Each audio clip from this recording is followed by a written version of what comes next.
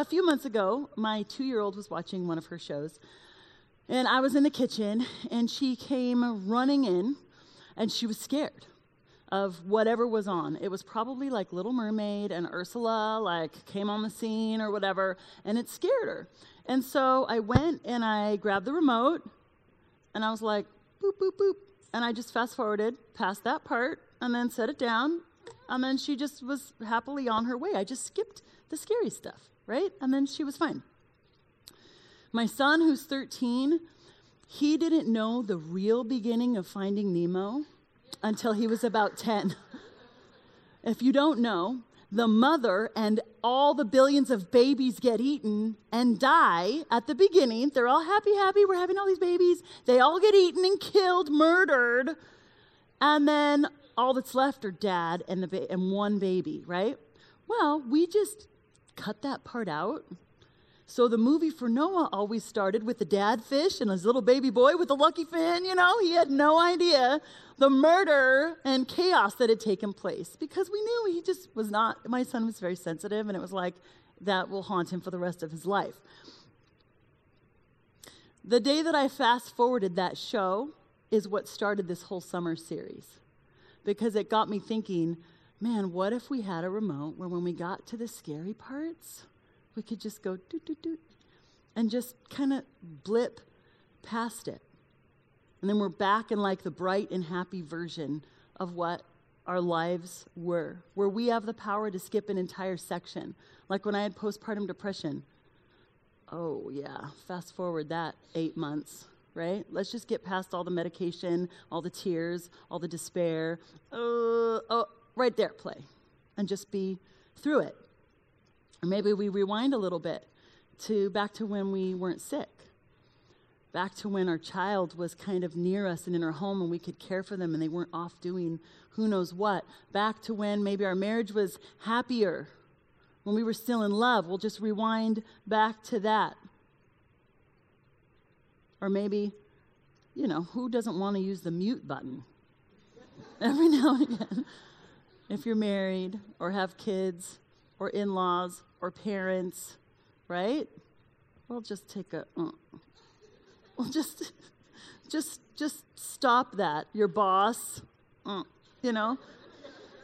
is talking to you. That'd be kind of sweet. Or your kids even. Just mute, right? I looked on this. There's a thumbs down message. You're in an argument with someone.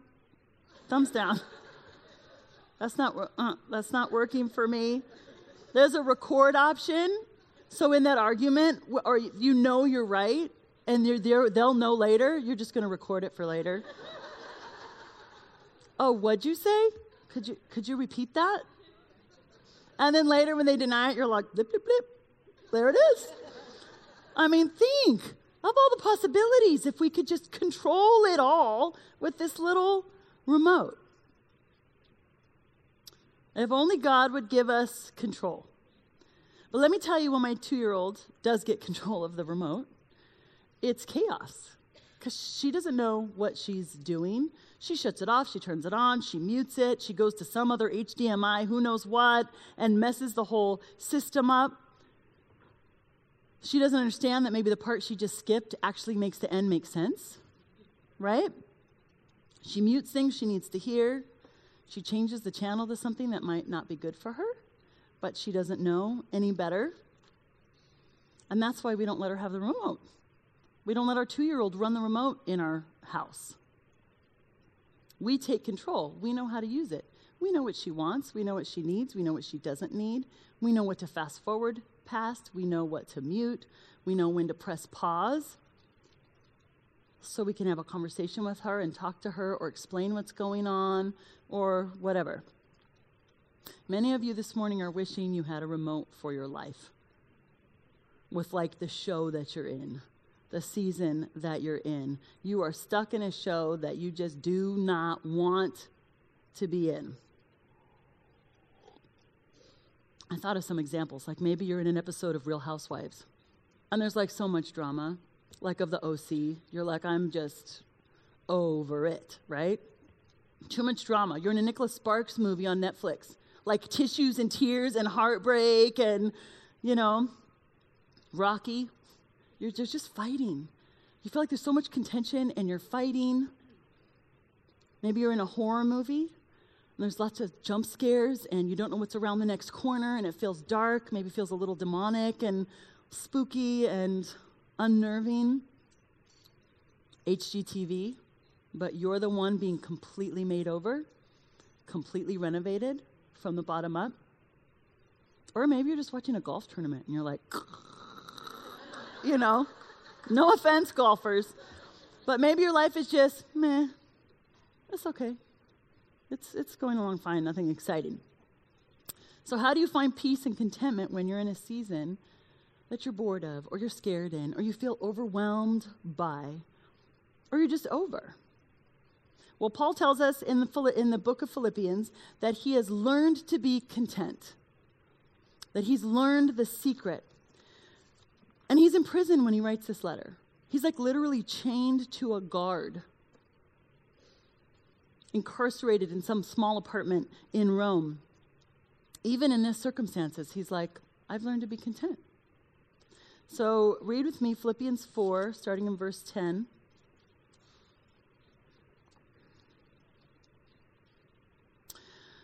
But I rejoiced in the Lord greatly that now at last you have revived your concern for me.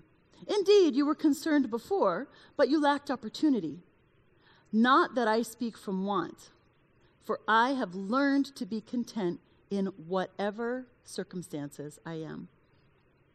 I know how to get along with humble means, and I know how to live in prosperity. In any and every circumstance, I have learned the secret of being filled and going hungry, both of having abundance and suffering need. I can do all things through him who strengthens me.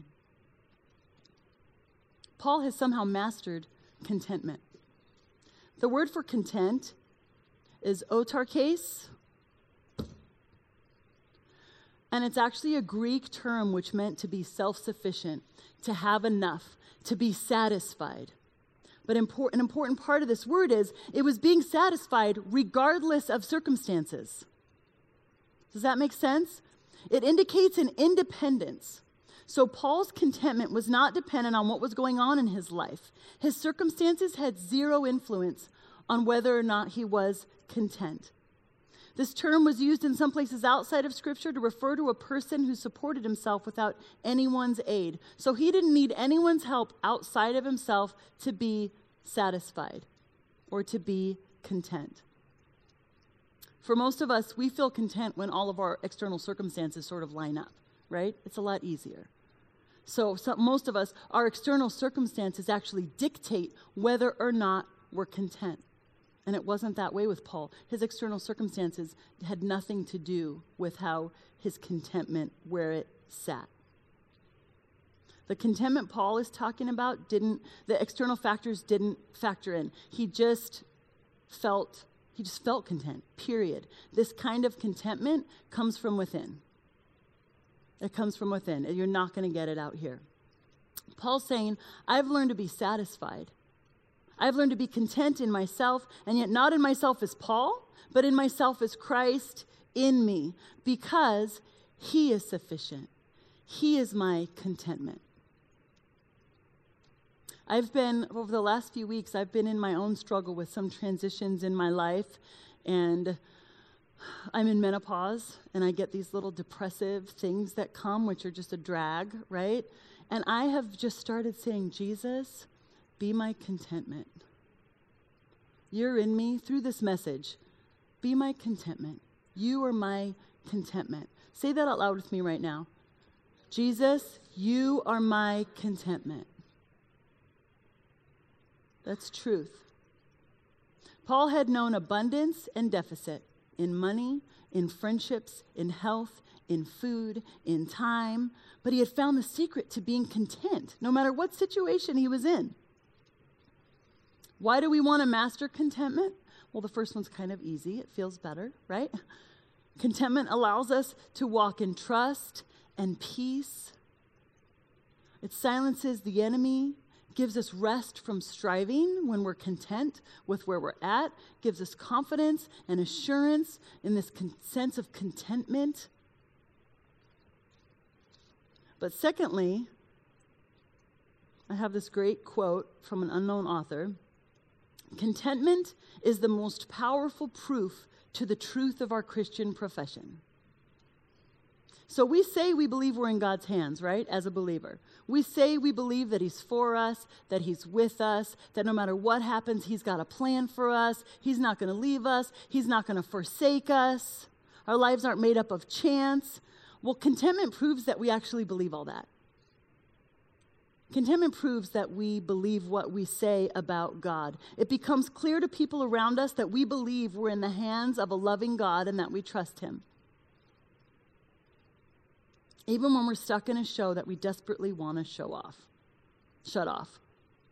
Or when the commercial breaks from the drama just aren't long enough for us to just catch our breath. And we long for just like a couple hours of mindless Food Network, right? Or some of you guys are like, a romantic comedy would be Hallmark Channel. I'll just take an hour of Hallmark, some romance would be nice in my life, a little excitement. In the roughest of times and of seas, you guys, our contentment preaches good news. Does that make sense? To the world around us.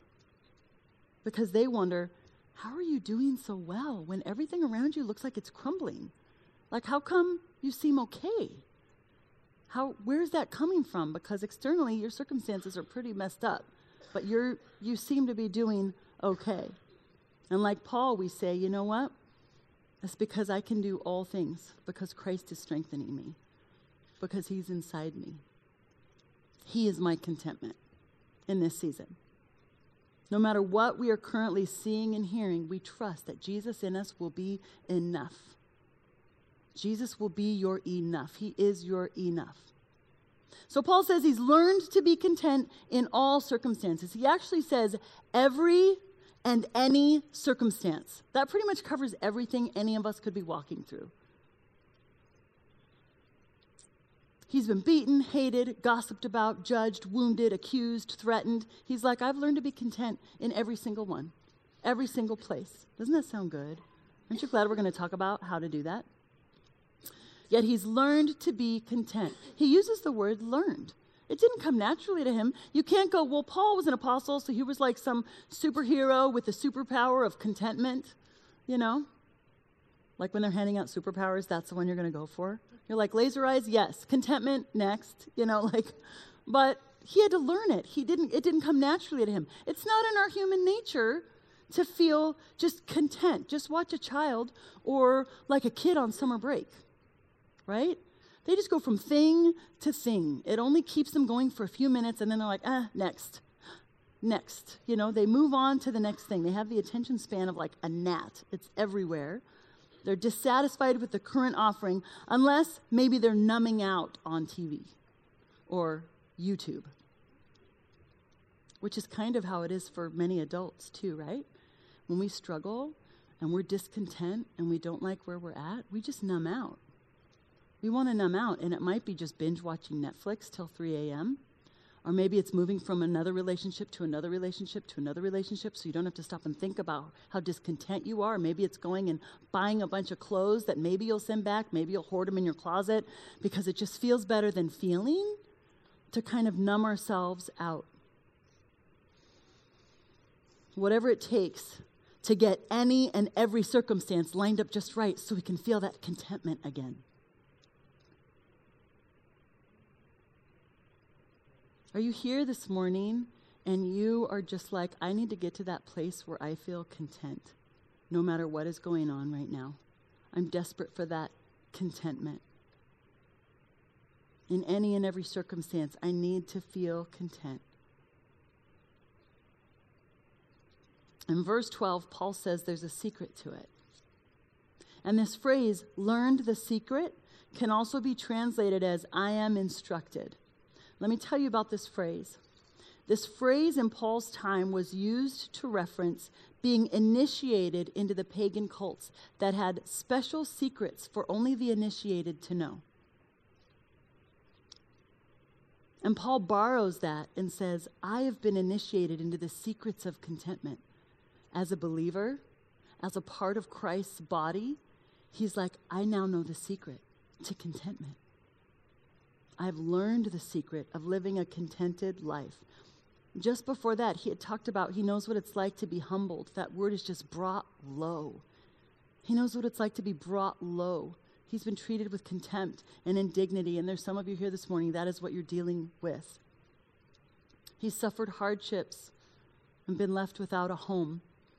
He said, I've been brought low, but I'm content. He wasn't depressed, cast down, hopeless, full of fear, complaining. He says, I've learned the secret to being content. He goes on to say he's had seasons of prosperity.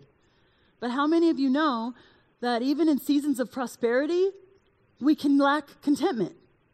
Because we're kind of freaking out that we're going to lose all the things that we've gotten. And so then we get caught up in how do we make sure we don't lose what we've gotten, and then we don't have peace again. Contentment is something we have to learn. It's something we have to work at. It's a discipline. It's like a lifestyle choice. Something that requires practice. Who plays an instrument in here? Anyone? Okay, when you're learning an instrument, you have to practice. So you're not just going to hear this message on contentment and it's going to get downloaded and then you're just going to go about your way. The Holy Spirit's there and he's going to help you, but some of this stuff is going to be put into practice after today to be able to begin walking in contentment. So we're going to let Paul be our teacher because he gives us many clues in this letter, and I'm going to just go through some steps on being able to walk and rest in contentment. The first one is we have to redefine contentment. Contentment isn't happiness. Contentment isn't happiness. Though it's easier to be content when we're happy, that's reality. Paul understood that his contentment, his soul satisfaction, came from his relationship with Jesus and spending time. Jesus was his contentment. And Jesus wants to be your contentment. Paul's contentment wasn't determined by his external circumstances. It was determined by his internal faith. His trust in something bigger and the hope of Christ that was in him. So here's how I would redefine contentment after reading this text from Paul. Knowing Jesus and his strength are yours in this season. That's very different than being happy, isn't it? Knowing Jesus and his strength are yours in this season that you're in. And you find rest in that place. Number 2, remember that Jesus still is. Paul was confident that the Jesus that walked the earth and did all these miracles still was for him in his day, and that he was available to him, and he still is available to us through the Holy Spirit. In verse 13, Paul says, I can do all things through Christ who strengthens me. That's going to give you some peace. He's like, anything that comes my way, I'm not alone. I'm not alone. Anything coming your way this morning, ladies, some of you have stuff that's on the horizon and you know it's coming. You're not alone. You're not alone. I think one of the best ways to remember that Jesus still is to be in the Word, spending time daily. And I'm a preacher, and it's hard for me to spend time daily because I'm a busy mom and all that, but we've got to be spending time daily with him because that's going to refresh our soul, renew our minds, to remind us, you're not alone. You're not alone. Jesus is your sufficiency. He is enough. Third, be thankful. Verses 6 and 7. Be anxious for nothing, but in everything, by prayer and supplication, with thanksgiving, let your requests be made known to God. And the peace of God, which surpasses all, you're going to notice how many times we're hearing all in this one chapter, which surpasses all comprehension, will guard your hearts and your minds in Christ Jesus. This peace that makes no sense because it's not based on your circumstances. It's coming from within. That's going to guard your mind and guard your heart. I think the peace of God is one of the main components of contentment, and it comes from within. Paul's like, bring him your cares and approach him with thankfulness. Be thankful that he's had victory over evil in your life. Be thankful for his tender care over your life. Even if things look a mess right now, you know it's true. Be thankful for his presence in the midst of it all. Some people write gratitude journals where they just write the things that they can call out that they are thankful for. We can choose our attitude, and Paul would encourage us to choose thankfulness. Number 4, trust God. Verse 19, my God shall supply all your need according to his riches in glory by Christ Jesus. He'll supply all your need. And you're like, God, look at the show I'm in. Where are you at? He sees it. He sees it. He knows where you're at, okay? And he's there. Notice how many times we see all. When you trust that, like Paul says, I can do all things through Christ, his peace will surpass all comprehension, God will supply all my need, then you find that you can be content in all your circumstances, right? Paul's like, he can supply all my need. He can give me all the peace. I can do all things, so I'm going to be content in all things. It's really cool how he laid it out that way. Trust that God is with you. Trust that he's able to work all things out according to the counsel of his will and for your good. Even the bad things, he can deposit his Holy Spirit into and infuse them with his presence and his love and his purpose, and he can transform and redeem them. Number 5, guard your mind. 4 verse 8, whatever things are true, noble, just, pure, lovely, whatever things, it's like everything. Whatever you find when you have choose what you're going to think on, the things that are noble and just and pure and lovely and of good report, if there's any virtue in it, if there's anything praiseworthy about it, focus on that thing. Think about that thing. Meditate on these things. Not on all the junk, not on all the bad, not all, because that's where we go. It's like the gravity pulls us that way, but we've got to trudge uphill and focus on this. We can start out feeling content, right? We can start out feeling great, and then something pierces our bubble. Maybe it's a conversation with someone or something we see, and then it takes us down the wrong road. And then the negative thoughts start rolling in, and we start to focus only on the things that are wrong with our lives, and then our minds are brought low, like Paul was talking about. You got to put the brakes on if you get into that place where you're spiraling on all the negative talk, all the negative thoughts. Start thinking about the things you have and the goodness and faithfulness of God. He is able and he is strong. And you are on his radar. You're on the Father's radar. He knows right where you're at. And number 6, this one's for me because today this is a big one. Don't compare your situations to someone else's that you perceive as better. That is a quick trip to, right? That's the Greek for that. Several years ago, I took a friend to a cabin that we had in a little town called Groveland outside of Yosemite. I was so excited to show it to her. It was awesome. It was from the 80s. It was built in the 80s. So let's say it had some character to it, okay? But there were deer, you could fish, swim, whatever. It was very cool. On the way there, she starts telling me about the timeshare that her and her husband had just bought in Colorado on the slopes. Beautiful. They had upgraded to the presidential suite. So it had a big great room and all these rooms. It was all new and shiny and pretty. And you could ski right out your door, and they would warm your boots for you. They jokingly called it the Prezi, right? All of a sudden, my 23-year-old cabin in need of a paint job and some TLC didn't seem as wonderful.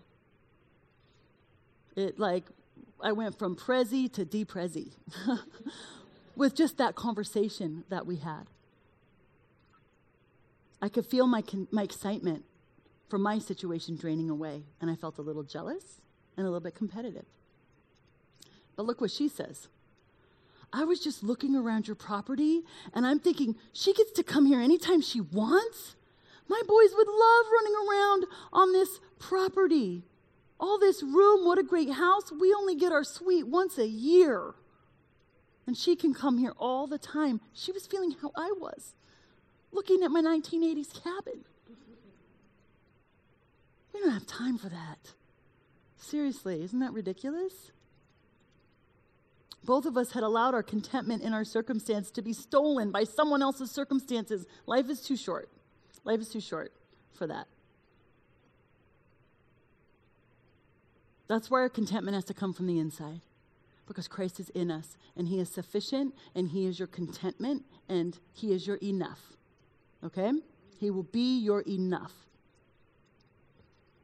As a side note, have you heard that researchers have conducted test after test after test that show that people who spend a lot of time on social media are depressed and anxious? Like, science now confirms it. It's like we all suspected it. They actually did a study that since Instagram came on the scene, self-harm in girls 10 to 13 went up 167%. Because people are giving phones to their 10-year-old daughters, and their daughters are on Instagram and seeing all the perfection that's out there, and they can't measure up. And then I know a 14-year-old who I don't know her personally, but I know her circle, and she has this weird sight thing where people just say, you should just kill yourself.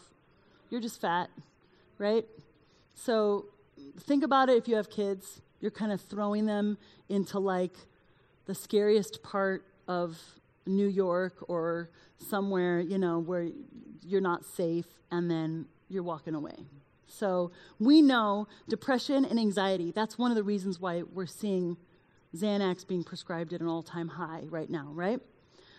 So when they did this study, one of the biggest reasons that it was causing depression and anxiety was envy.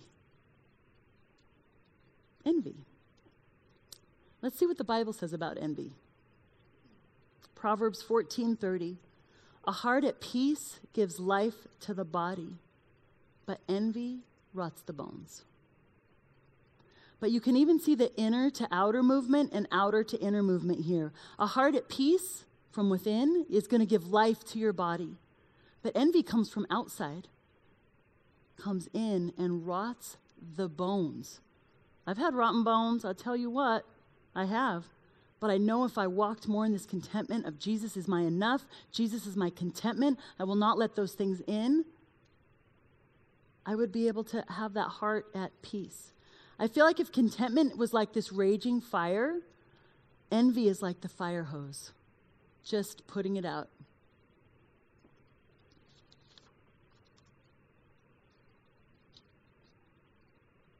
Closing up. The Holy Spirit is in us to equip us to walk in this contentment that Paul's talking about. It's not just a dream. It's something we can actually do and practice and ask for his help in. He equips us to feel satisfied. He empowers us and gives us the confidence to say, you know what? I am enough. I have enough because Jesus Christ in me is enough. And I have all I need in him. That's the core of what we believe. And if we can live in that place, everything else is just extra. Paul allowed the Spirit to have his work in him, and he was contented. Now, I know there are some of you here this morning. It's tough to feel content when things aren't going the way you hoped. You're like overturning couch cushions. Where is the remote, Has anybody seen the remote? Like you're tearing apart the family room trying to find the remote because you're like, pause, pulling out the cord to the TV, just shut this thing off. I need it to be off. A diagnosis does that. A lost promotion, family drama, depression, breakup, upheaval, death, how do you feel content then? How do you feel content when that is happening?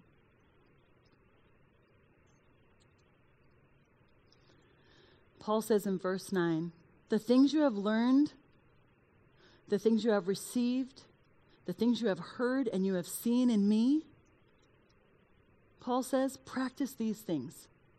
Do what you're seeing me do, and the God of peace is going to be with you. So what have we seen in Paul? Paul's number one focus in his life was Jesus. At the expense of everything else, it was Jesus. He knew it was Christ who saved him. He knew it was Christ he lived for. Everything else was loss, and Christ was gain. That's how Paul was. His own life didn't matter compared to sharing the love of God, expanding his kingdom. His aim was to be pleasing to God. Number one. So when you don't get that promotion, you're like, okay, God, where do you want me that's going to be pleasing to you? How do I behave that's going to be pleasing to you? I'm distraught that this is happening. I'm going to focus on you. What do you need? How can I serve you? You are my enough. Give me peace that passes all understanding. Paul saw his life and his happiness as secondary. Sometimes I think we forget that we're bond slaves to Christ and this life isn't about us. We're called bond slaves to Christ, which means we serve him. Yes, Master, right? Paul found contentment in that space where Christ was first, and the peace of God was with him. God is sufficient. He loves you, and he longs for you to be solely content on him, that he would be your enough. That he would be your enough. He will meet your needs. He will be there for you in the hard times.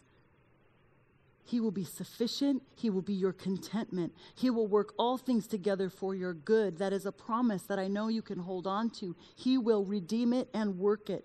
Jesus in you will be enough.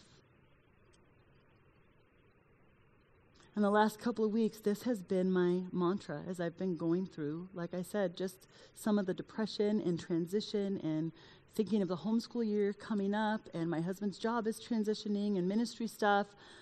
I just have found myself a little bit like, oh, and you know, with depression, whether it's hormonal or any kind, it's not based on reality.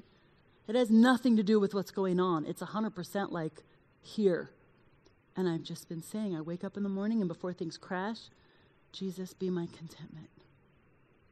Jesus, be my contentment. And that's just been something I'm in the shower, I'm walking around, and it's changing me. Jesus in you will be enough.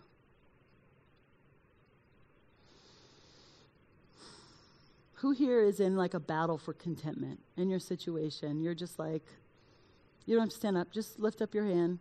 You're like, that's me. I need to be able to find contentment in this. If somebody has their hand up next to you, just put a hand on their shoulder. Keep your hand up and just that's what we're here for. Keep your hand up and let someone will someone put a hand on her shoulder right here? I want to make sure everyone, right here. I will come do it myself if nobody puts a hand on her right here. Right here. I want everybody to have if you had your hand raised, if nobody has their hand on your shoulder and your hand was raised, put your hand higher. You have someone on you? Thank you. Yes, because we're going to pray. We're going to pray.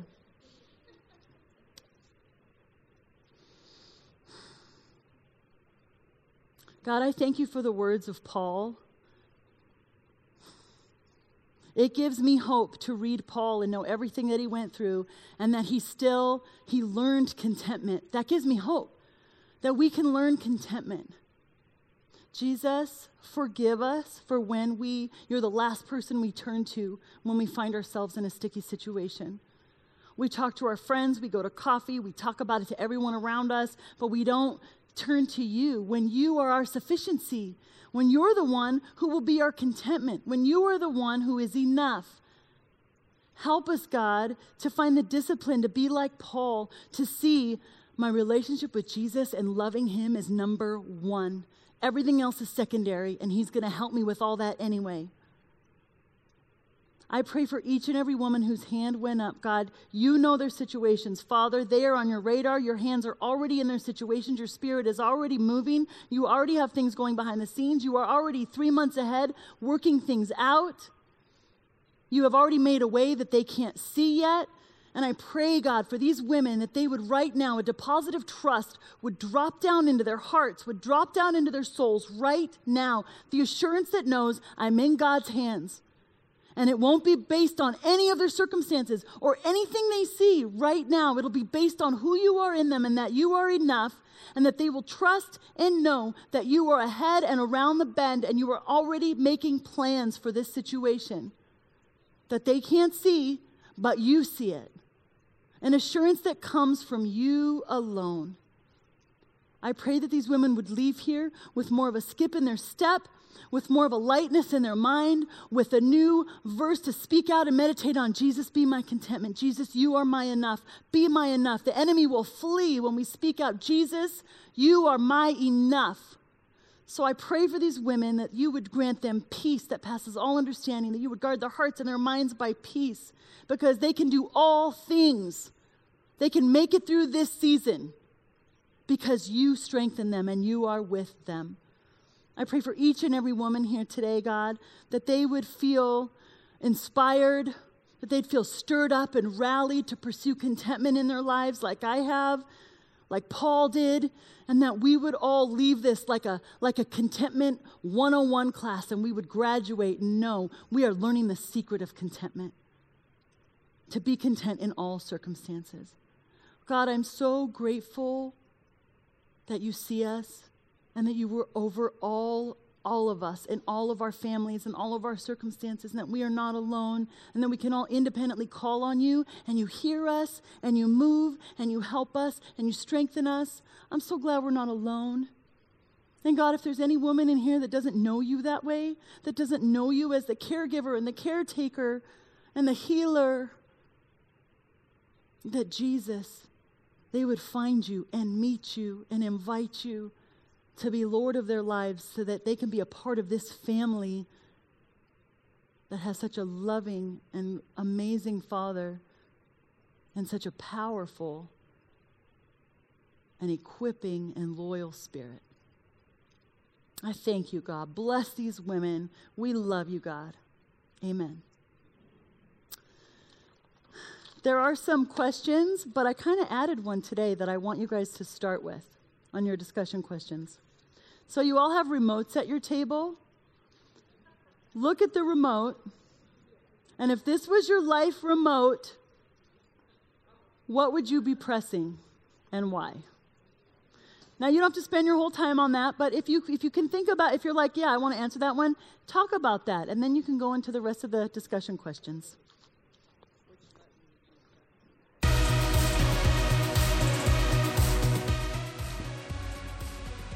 And then we're going to have a dance party.